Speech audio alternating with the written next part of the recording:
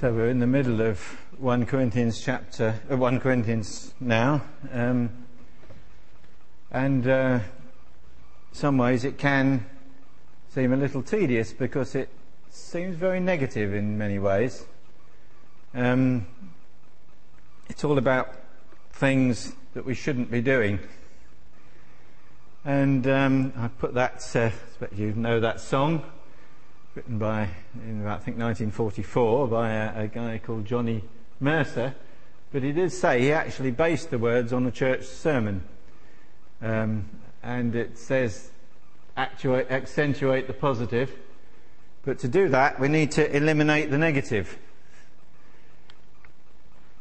This is going to play up, yes. And I wonder if you've ever thought, actually, I put the abridged version of the Ten Commandments up there on the slide. Almost all of them tell you not to do something. There are a couple of exceptions. The one about the father and mother is stated positively, honour your father and mother. And it does say, remember the Sabbath day by keeping it holy. But then, as it's expanded, it then tells you all the things you shouldn't do on the Sabbath day.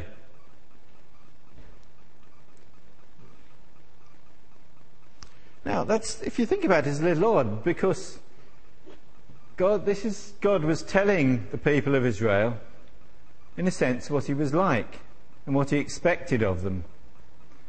And to put it rather negatively like that seems a bit strange, really. It's particularly to our modern way of thinking, where we always like to accentuate the positive.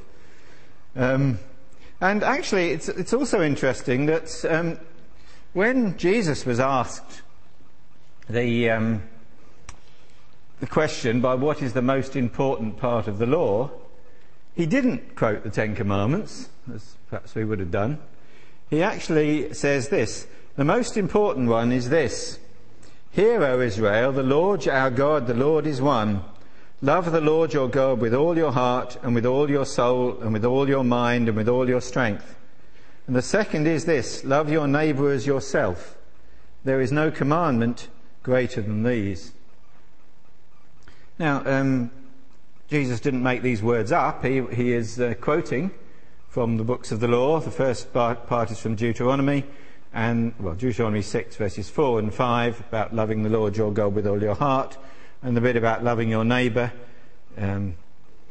which often people think Jesus made up. It's often said as his characteristic of his teaching, but it is in fact a quote from the book of Leviticus. Now, actually, this says, if you like, it says much the same thing as the Ten Commandments, but it says it positively. The first one says that the first few commandments, the Ten Commandments, are about our relationship to God. And Jesus says, actually, you can sum them up by saying we should love the Lord our God with all our heart and with all our soul and with all our mind and with all our strength. And the rest of the Ten Commandments are about our relationship with our fellow humans, our neighbours, as they put it. And the second commandment that Jesus quotes here is love your neighbour as yourself. So in fact he is really referring in a sense to the Ten Commandments, but he's putting the positive spin on them, if you like to use that term, rather than the negative spin. And in fact the Puritan Thomas Watson, who wrote a book on the Ten Commandments, actually made this point. He said that when the Ten Commandments forbid something, they are actually commending its opposite. And that when you read them you should sort of bear this in mind. And Paul takes a similar approach here. The fact is that really to explain what we should be doing, it's difficult actually to avoid explaining what we shouldn't be doing by contrast. But we need to think, I think, that he's not just saying what we shouldn't be doing. He is actually encouraging us in positive holiness and in positive behaviour. And of course, as we all know, in 1 Corinthians 13, Paul expounds the importance and supremacy of love, if you like, putting the things positively. But before he gets to that point, he tackles the negatives. He goes, if you like, to explain what love for fellow Christians is not. And today, in Christian circles, as I've said, in the world, we like to be positive, but you can't have, in a sense, a positive without a negative. In order to accentuate the positive, we do have to eliminate the negative. And we most definitely, as I said, should not mess with Mr. In-Between, which is what some of the Corinthians are trying to do. So, let's have a look at this passage then. Well, as you have seen when we read it, Paul deals with two aspects in this chapter. First of all, disputes between believers, and we might relate that to the 10 Commandments that we read, that you shall not covet. And the second is about sexual immorality. Now, clearly that relates to the command, you shall not commit adultery. Or I heard recently, for the politically correct, it's not called adultery anymore, it's called relational mobility. That's the politically correct term. So if you meet any emerging church Christians or other postmoderns, you'll be able to talk to them now because you'll know what relational mobility is. Did at least, when I heard it, the phrase, it was used by some, in a book by somebody who was attacking its use, so it wasn't, but at least they had said it was the sin of relational mobility, which I suppose is something. They hadn't got rid of the word sin, but anyway, that's by the way. You shall not commit adultery, but actually what is slightly strange about, or interesting really, about this second issue is that Paul also relates this issue of sexual morality to not making an idol. As we see that in verse 17 and 19, about the body being a temple of the Holy Spirit. In other words, well, we'll come back to this, but he is, I think, relating it actually to the sin of idolatry as well as the sin of adultery. So, what we're going to do is simply look at these points in a bit more detail. Now, if you go to law, you do so, presumably, with the expectation of winning your case. You believe that you have the right of it, and that your opponent has done something wrong, and that the judge is going to set that right. And of course nowadays we have all these adverts on the television of people, of solicitors and other people trying to persuade you to go around and sue somebody. If you've just fallen over in the road, it has to be somebody's fault nowadays. But you do, at least if you go to law, you assume, or you hope, that you're in the right, and you will be shown to be in the right, and that you will win, and your opponent will lose. Otherwise, what's the point in doing it? But Paul says that if you go to court against another believer, then actually you've already lost the case. Verse 7, the very fact you have lawsuits among you means you've been completely defeated already. Why not rather be wronged? Why not rather be cheated? In fact, Paul says that in this particular court there are only losers.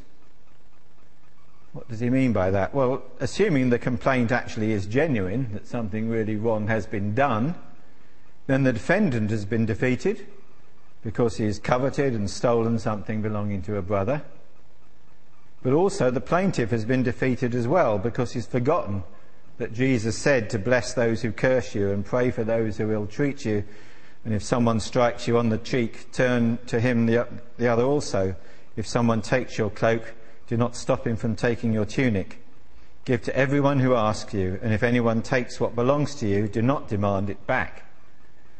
And so Paul picks this idea up, doesn't he, and says, you've been defeated already, why not rather be wronged?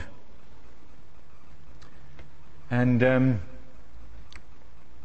fact, there's a third loser in this court as well, because Jesus has lost out as well.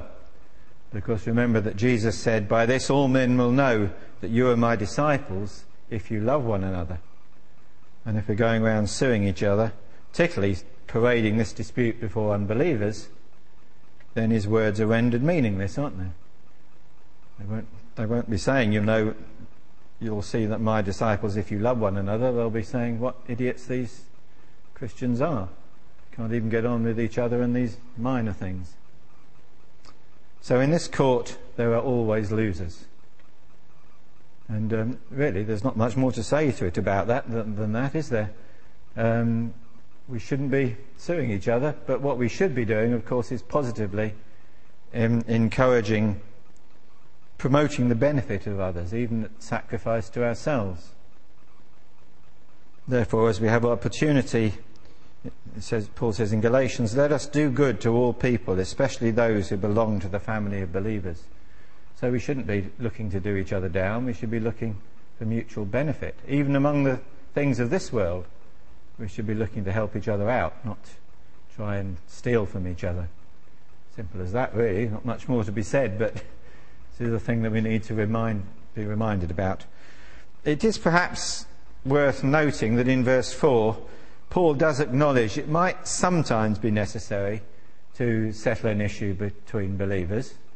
And he says that if you should do that, surely there will be somebody in the church who's competent to do that. Of course, we know that a few years ago we had an issue with the Wabe mission over this particular building. It was necessary to decide the legal ownership of the building and the two houses which have now been sold off. But I'm glad to say that neither side resorted to the civil law. We both said at the start we're not going to do that. We did actually get a lawyer involved, and to some extent he is still involved, but he was a lawyer who was a believer, so we found somebody in the church who was competent to help out. And so I think occasionally perhaps we will have to judge issues of this nature between us, but we should do it by looking for mutual benefit, not by looking for to play one off against the other and get as much as you can out of it, but rather how can we both benefit from this situation. And so it does occur occasionally, but then we can find a different way of dealing with it, as indeed we did over this particular issue. He also points out that if you go to law in this way, you're in danger of not just losing the case, but being disinherited as well. Of course, that's what he says, isn't it? In verse, Verse 9, do you know that the wicked will not inherit the kingdom of God? And do not be deceived, neither the sexually immoral, nor idolaters, nor adulterers, nor so on. I won't read the whole list. But not only is the particular issue of this world at risk, if you go to court, if you bite each other, as Paul calls it earlier on in the letter, but you risk losing something far greater, not just losing your field or house or whatever the dispute is about, but losing your eternal inheritance. Oh, okay, that's not good. What's happened?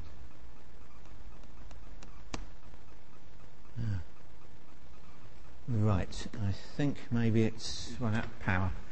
Sorry, let me just very briefly plug it in again. I'll carry on anyway, but I'll just plug the power supply in.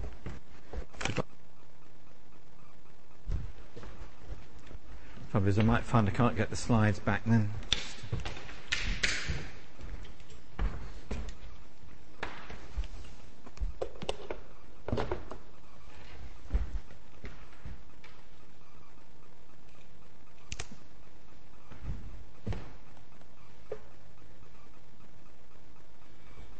Well, I'll try and get it back on, but we might have to carry on without the slides. Is that going to come back on? I don't know.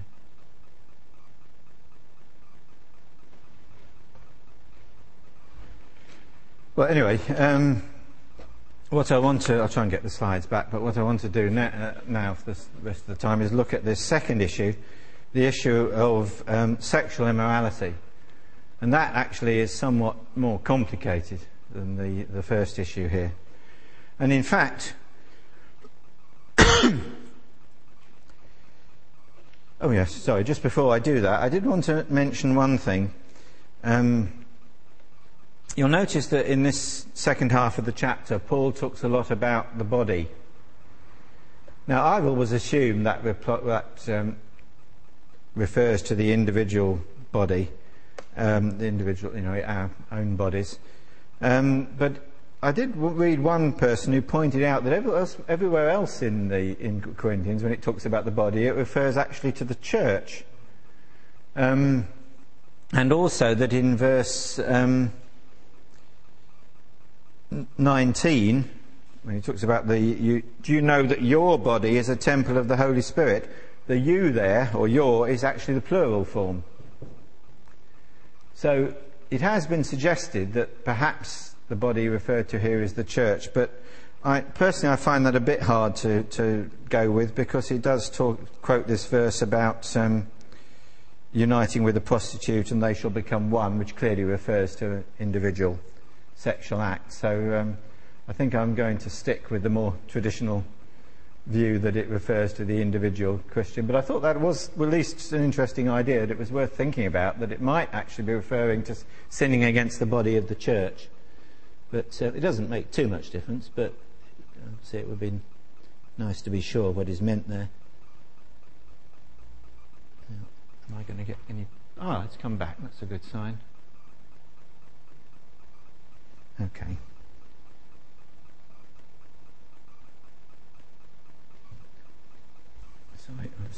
Sorry, shouldn't take too long and just get it up again, so I will get it up again.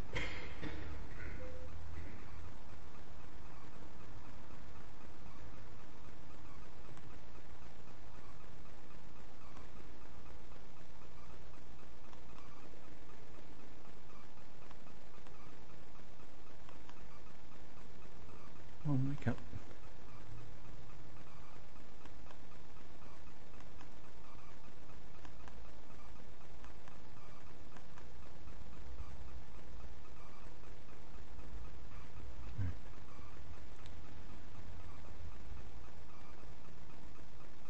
Right, okay. I doubt that this is going to work now, though. No, okay, I'll forget that. I'll just use the keys. Yeah. But anyway, let's look at what he says here about sexual morality. And in fact, I think there are three views of sexual morality that are looked at in this section, which we can pick out. And the first view, what is known as the Gnostic view, and it is generally considered that there was a lot of Gnostic influence in the Corinthian church. And the thing about Gnosticism was that it took the view that spiritual things were distinct from material things. And so when he says here in verse 13, he's saying food for the stomach and the stomach for food. He's saying that, what happens in the stomach and the body and food has nothing to do at all with spiritual realities. And therefore, you can just do what you like. It doesn't matter. It's a physical need that needs to be fulfilled, but has no effect at all on the spirit. It's, if you like, an itch to be scratched in the most convenient way possible. And it's okay to enjoy the experience, but it doesn't really matter very much. And so to this view, sexual freedom is an example of Christian freedom. And so he quotes, doesn't he? He says in verse 12, everything is permissible for me. And yes, okay, says Paul, but you've actually been set free from bondage, he says. So why on earth do you want to sell yourself back into slavery? And that's what you're doing if you say, okay, sexual licentiousness is all right, because you'll find it takes you over and you'll be mastered by it. So having been made free and having claimed your freedom, you will soon find that you've sold yourself back into slavery. And that is the point that Paul makes. It is simply not true that what we do in the body has no spiritual significance. And Paul is very keen all the way through to make that very clear. That it certainly does matter. Now, the second view that was around a lot at the time is the pagan view. And the pagan view, in a sense, is almost the exact opposite of the Gnostic view, because to the pagan, sex is of the utmost spiritual significance. And there's another song here, I haven't put it on the slide, but do you know the Fairport Convention song says, "Up come all you roving minstrels, and together we will try to rouse the spirit of the earth and move the rolling sky." Well, if you've got, this is sympathetic magic. The sky god and the earth mother have to be controlled into doing their thing so that the earth will be fertile and we'll have enough to eat. It seems that over the winter they forget how to do it. There seems to be the thinking behind it.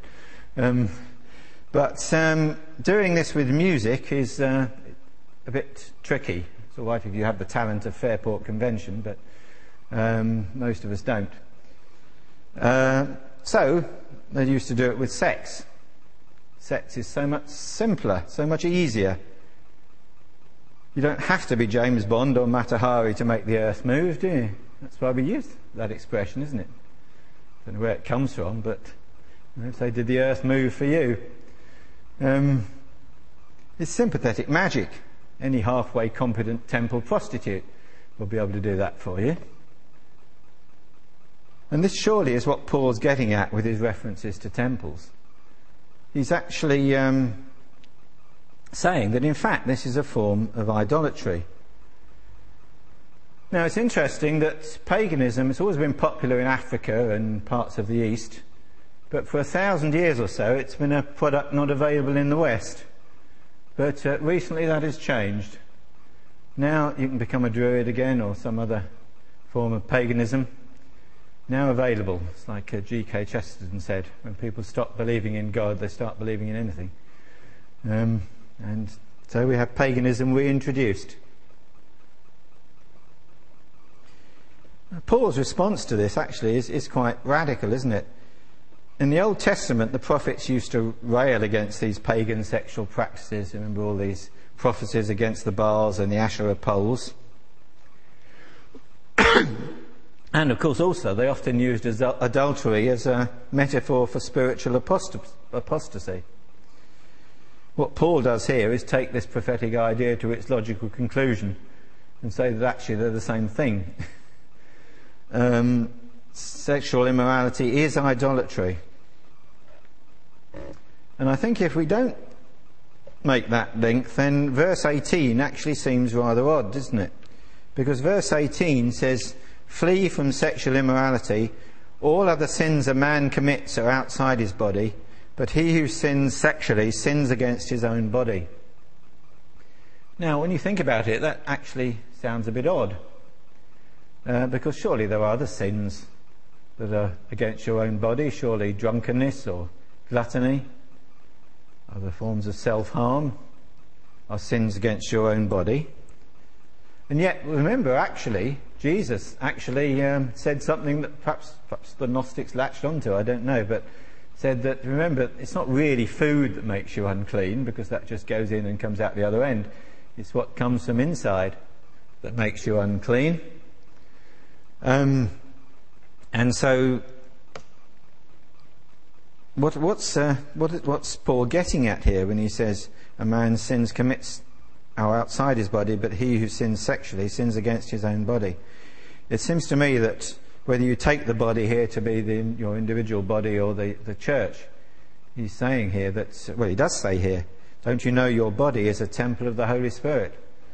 In other words, the place where you're supposed to be meeting with God is where you're actually meeting with an idol. You're taking this pagan idol and bringing that into the temple, if you want to put it that way. You become, in committing the sexual sin, your whole body is immersed in idolatry, and you become one with the idol. And this, perhaps by analogy, is the case for all sexual sins. You may think, well, surely that only applies to the temple prostitutes. And I suppose literally it does, but Paul seems to be expanding that actually to all forms of sexual immorality and saying you're bringing an idol into the temple of the Holy Spirit.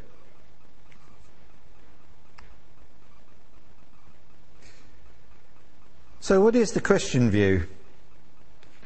Now, that's one reason why I thought it was worth pushing this thing, because that's there's going to be a lot more about that, I think.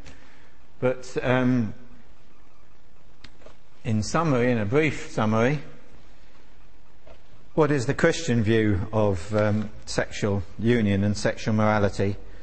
And Paul, as Jesus himself did, quotes this verse from Genesis about, where was it? For it is said, the two will become one flesh. Sorry, it's Deuteronomy actually, not Genesis. Isn't it? But that sexual union is the defining act of marriage, even more than the marriage service. Marriage is not primarily a legal issue, as David Cameron seems to want to make it. It's primarily a spiritual issue. Now, I would say, contrary to the Catholic view, it's not only for the propagation of the species, although, of course, in the Old Testament, having inheritance in the land is an important topic. But I think it's more than that, because the Christian view, sex is about spiritual union and completion. Because in Genesis 1:27 it says that God created man in his own image, male and female created he them. And then in the story of the garden, the female, as it were, is separated from the male Adam. And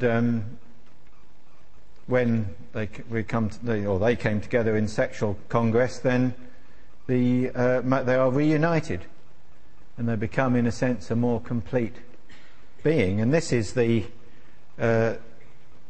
Christian view that is surely being said here. The whole becomes greater than the sum of the parts. And so what does this tell us about sexual behaviour? First of all, it's characterised by faithfulness, because they become one flesh. You can't sort of mix and match. They become one, so the whole becomes greater than the sum of the parts. And so humans are supposed to pair bond for life, if you want to use the biological term. Some animals do pair bonds, others don't. But humans are supposed to, and yet so often we don't. It's odd, isn't it? I mean, animals either do, or birds, which usually most species of birds pair bond, and they do it faithfully for years. Don't seem to have a problem with that, but we humans do. And when they don't do this, it's always regarded in the Bible as a spiritual failure for whatever reason. It always gets complicated, like David and Bathsheba, and leads on to all sorts of other sins. Because we're not supposed to live like that. And it also implies that ideally every child should have a father and mother. This is a deeply unpopular principle in the current age. Yet the male and the child needs a male and a female parent, because they're different. And they need to receive from both. Now, of course, this has always been a hard thing. There's always been, there are people who are widowed, they're orphaned. But then in the Scripture, there's always a special place reserved for the widow and the orphan, because that completion is broken, and it's regarded as an undesirable state. Nowadays, it seems to be regarded as the desirable way to do things, but it isn't. Child should have a father and mother. And if for some reason it doesn't, then that need has to be fulfilled by some other means. But ideally, family should be a father and a mother. And of course, for this reason, we reject same-sex marriage. Same-sex relationships can be very faithful, as I think the new Archbishop of Canterbury pointed out. He did say at least that nevertheless he supports the church's position on marriage, but he didn't go on to defend it very well, I have to say. But this is the reason, because it is the uniting of the male and the female principles to make, something that is greater than the sum of the parts. And we need to stand up for this view. It's very much been attacked over the last 30, 40, 50 years. And it's got eroded on all sides. And it's going to get eroded further, I'm sure. Things that now are still regarded as unacceptable will soon be regarded as acceptable if we don't turn its back. And everything less than this damages our families. And so even in the world, we could say, well, we'll do this in the church, but it's no good worrying about it in the world. But the world, even in the world, we need to take the view that we need proper families. Because our society is based on families. That's the way our society, human society, is organised. It's organised in families.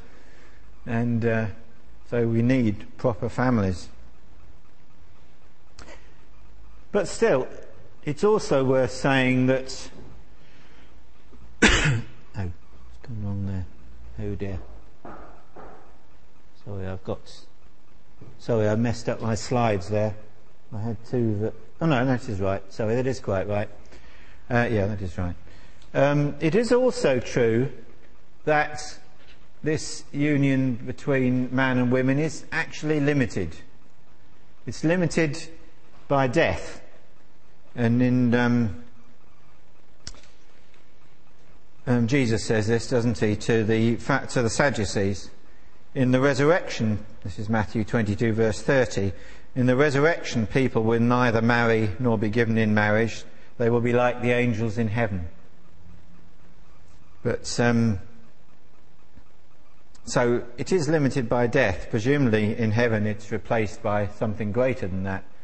And perhaps Paul's hinting about that when he talks about the union with the Holy Spirit, spiritual union with God in the Holy Spirit. So perhaps marriage in the resurrection is replaced by something greater. So it is limited to that extent, and that does have implications for this life, and that's what Paul deals with in chapter 7. So we'll come back to that next week and look at what he has to say about that. Because it's only actually the mirror of something greater. And here actually Paul kind of agrees with the pagans. It just he has a different God in mind. In Ephesians he says that marriage mirrors the relationship between Christ and his church.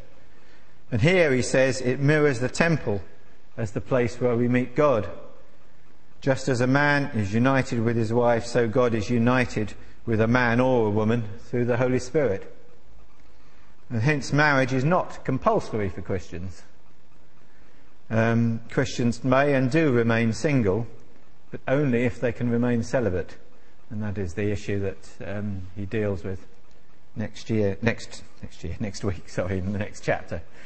And as I say, Jesus points out that marriage is only till death. So we'll pick up that issue next week, so I won't go further into it now.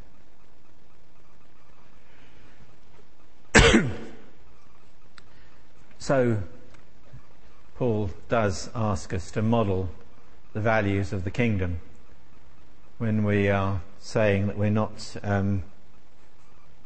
going to sue each other. He's actually saying, of course, that what we should be doing is looking out for each other's benefit. We should be helping each other, certainly not trying to do each other down. And when he says flee sexual immorality, he's actually encouraging us to live good lives and for our marriages to be secure and solid, and that if we're not married, to live celibately. So the message is always repent, for the kingdom of heaven is at hand. It's always heaven. Kingdom of heaven is the crucial issue. The rule of Christ, the kingdom of heaven, is demonstrated in the church. The kingdom of heaven, Jesus said, is amongst you. And we need to live according to the values of the kingdom of heaven, even on this earth. And that's what Paul is asking us to do here.